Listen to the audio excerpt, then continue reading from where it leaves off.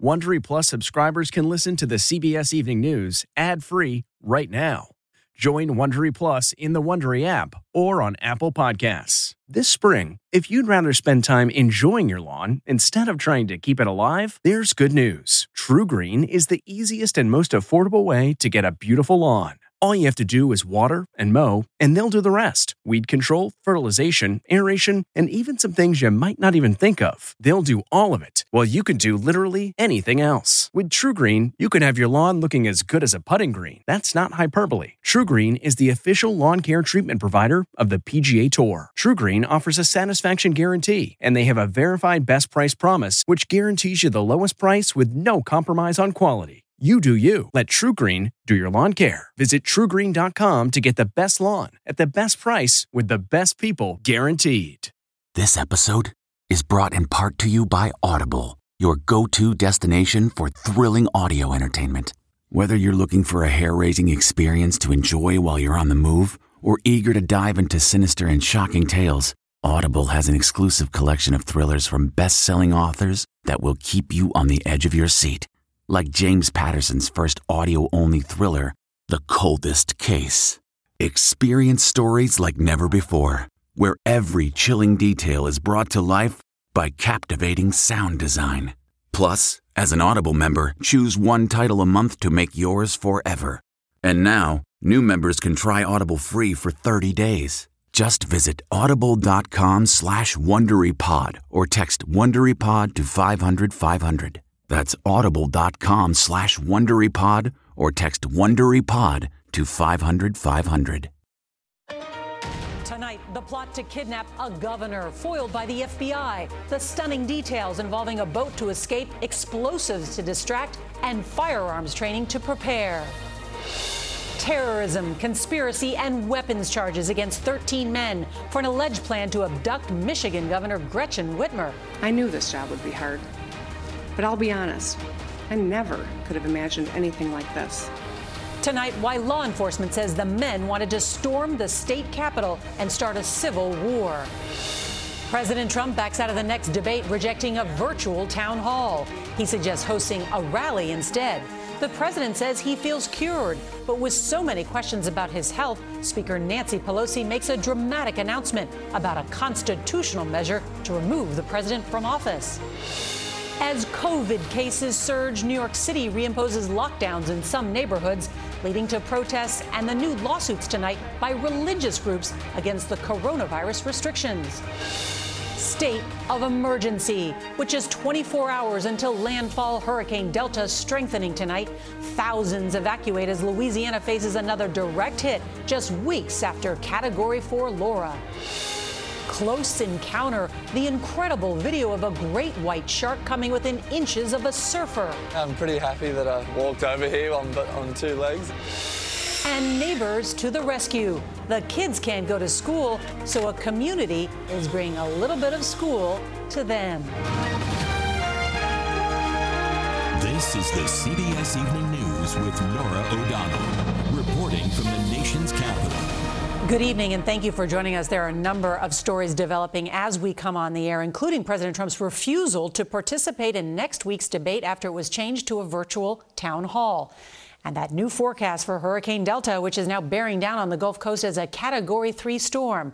But we are going to begin tonight with the breaking news out of Michigan, as state and federal investigators say they've broken up this elaborate domestic terror plot designed to overthrow Michigan's government and kidnap or kill Governor Gretchen Whitmer while she was away on vacation. Now, in an indictment that reads like a movie script, prosecutors say members of a militia group met in secret underground room and used encrypted communications to hatch their plans, raising money online and training with firearms and explosives over the summer.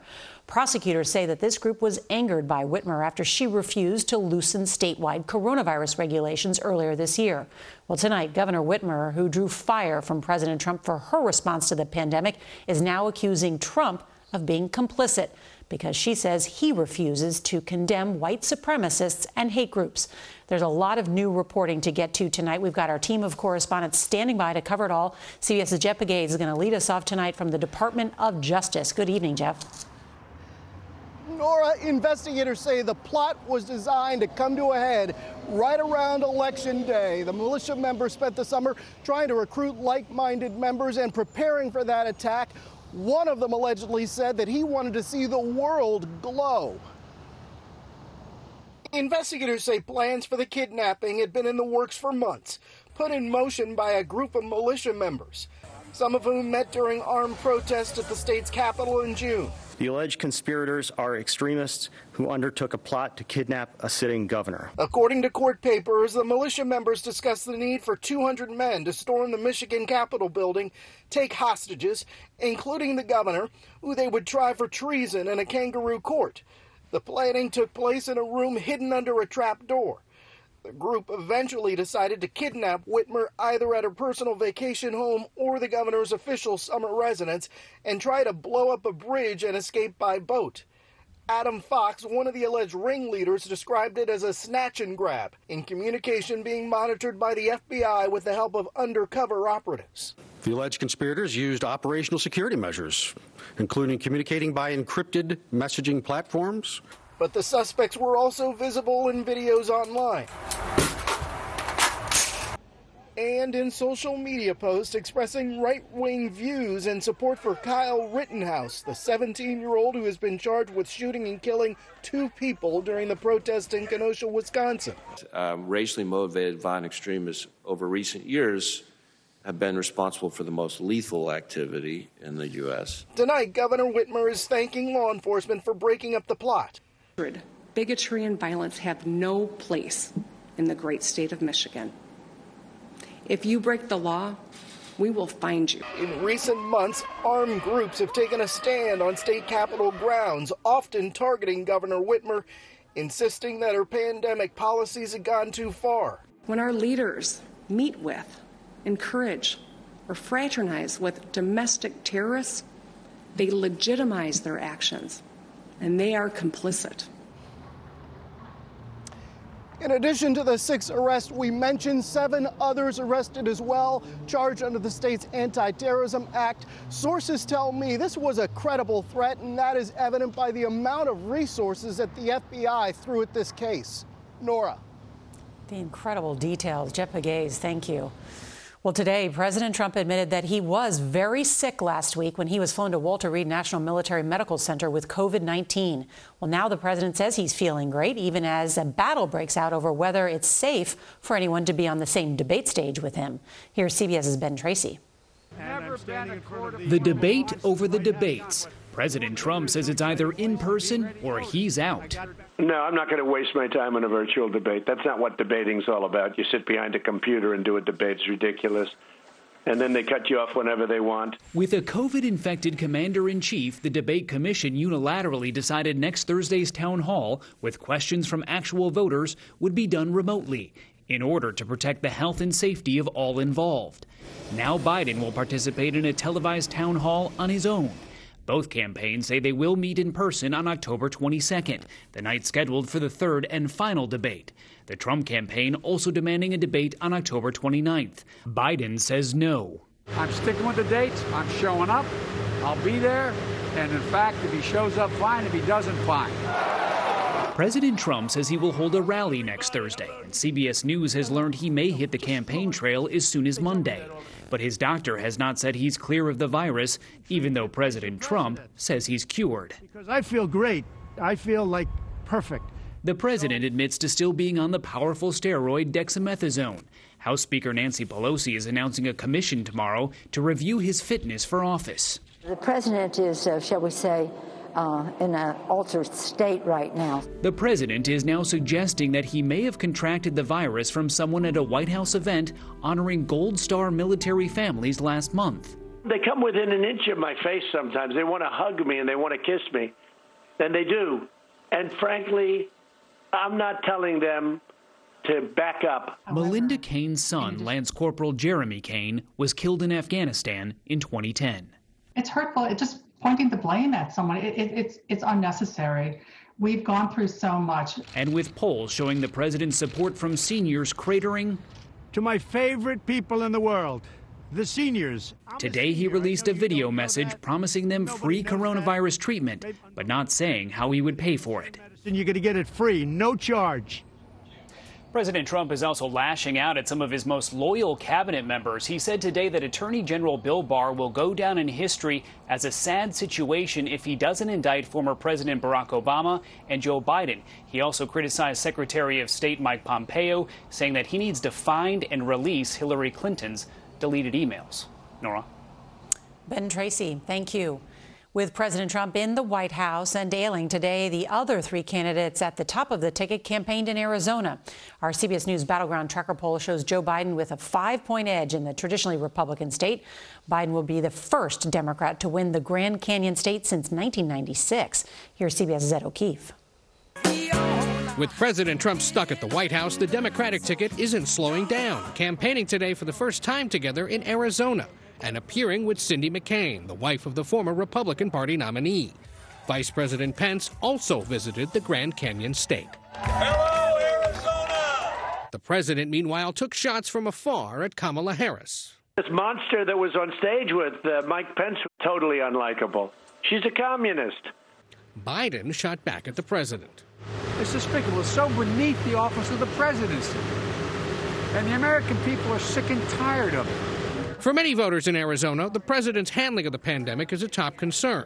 His supporters claim he was unfairly blamed. Right out and say it. They're constantly accusing Trump for the 210,000 people that have died of coronavirus. First of all, number one, that's not a true number. But polls show the prolonged COVID crisis, and with it the economic downturn, has dragged the president down in the polls.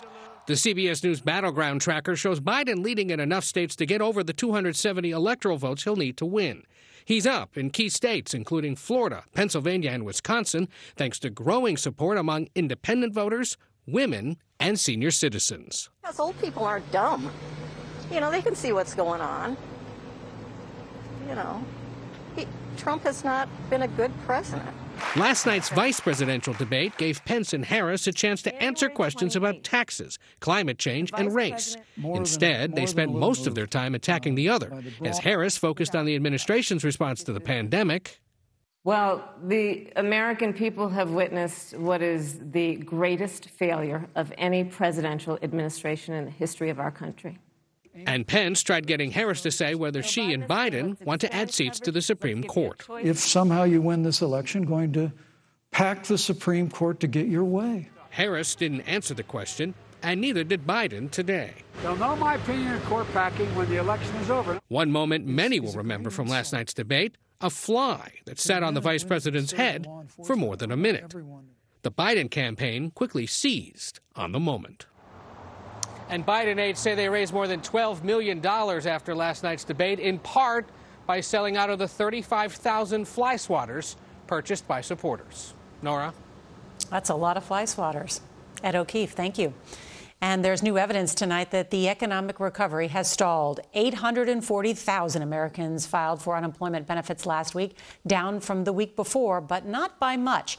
And new coronavirus cases are going up in most of the country. Tonight, a dangerous situation is close to getting out of control in Wisconsin. Here's CBS's Mola Lenghi.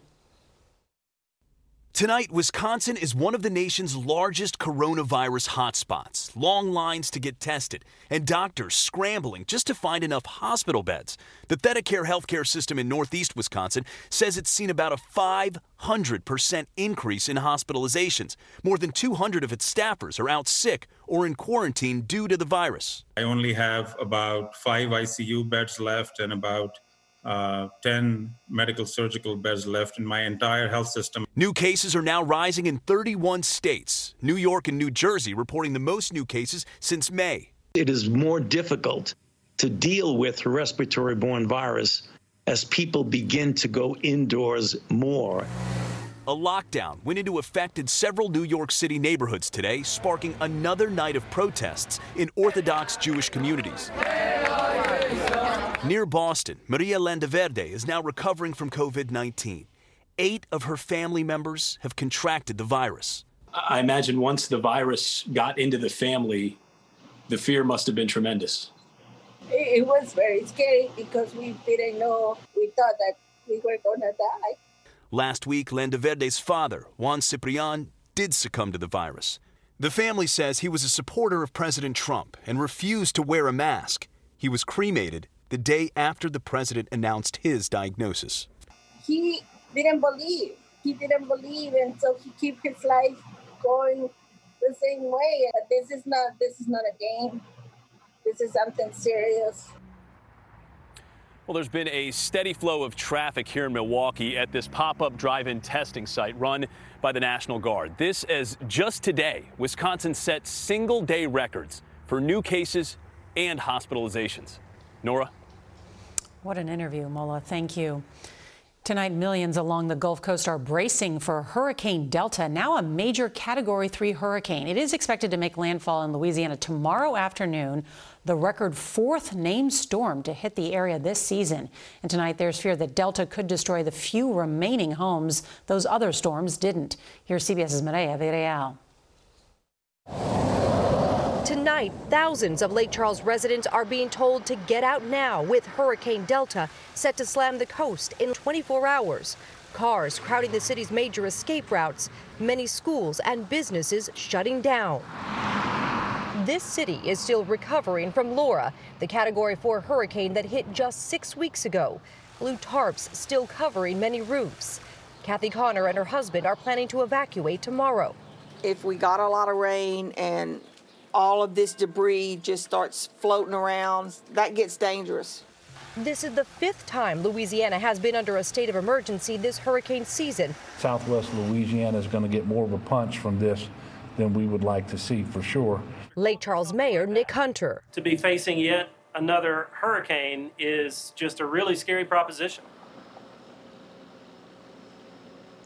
The mayor tells me he is worried about all of this turning into projectiles. Right now, the city has picked up more than 1.5 million cubic yards of debris. And as you can see, they are clearly far from being done. If you take a look from the sky, you can see exactly what we are seeing on the ground. Block after block looks just like this, with blue tarps on top of rooftops that can easily be blown off when that hurricane hits tomorrow. Norah? It's quite a picture, Mireya Villarreal. Thank you.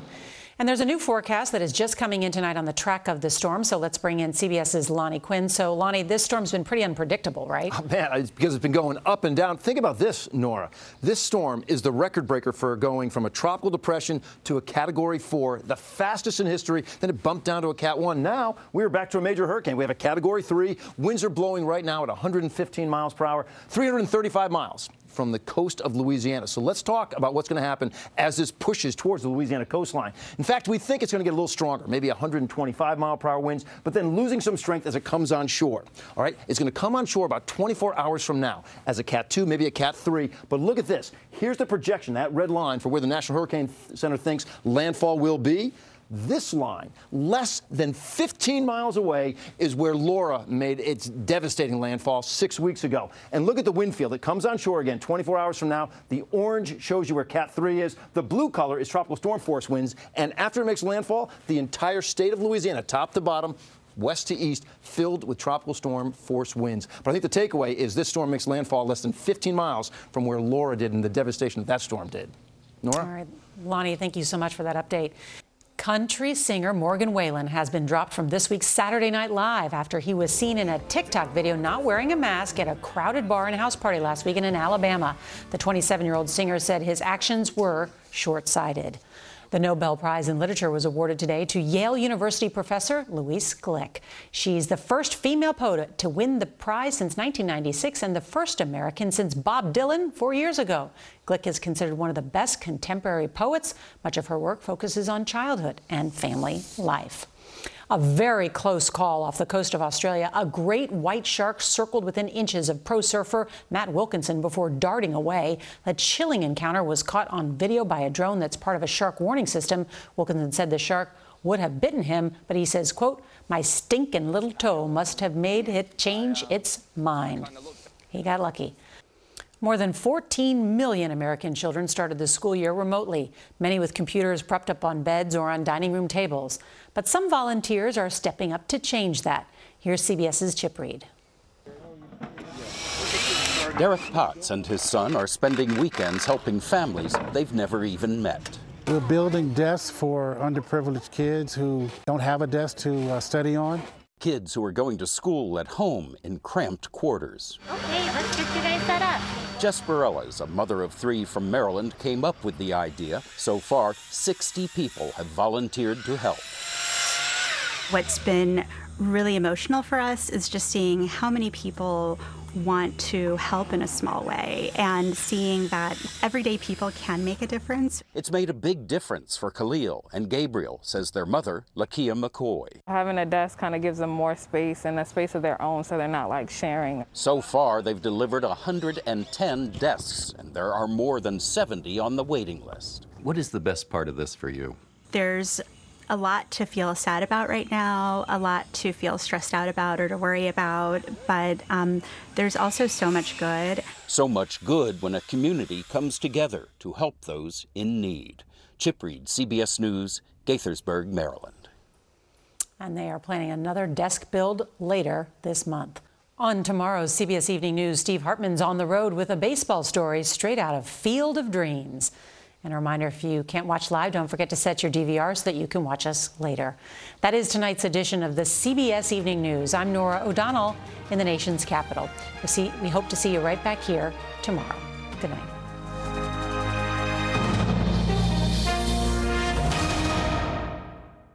If you like the CBS Evening News, you can listen early and ad-free right now by joining Wondery Plus in the Wondery app or on Apple Podcasts. Prime members can listen ad-free on Amazon Music. Before you go, tell us about yourself by filling out a short survey at Wondery.com/survey. Are you ready for an all-new season of Survivor? You better be, because Survivor 46 is here, and it's 90 minutes of twists and turns you don't want to miss. Better yet, after each episode, there's a brand new episode of On Fire, the only official Survivor podcast. Each week, we go behind the scenes of the episode's biggest moments, taking you into the how and the why things happened. And this season, we're very lucky to be joined by an expert, the winner of Survivor 45, Diva Adaris. What is up? I'm thrilled to be joining this team and to be giving you my take on how and the why players made the moves they did, what it takes to outwit, outplay, and outlast, and to ask Jeff some questions, because even after 26 days out there, there is still a lot for me to uncover. Bring it, D. Listen to On Fire, the official Survivor podcast, wherever you get your podcasts.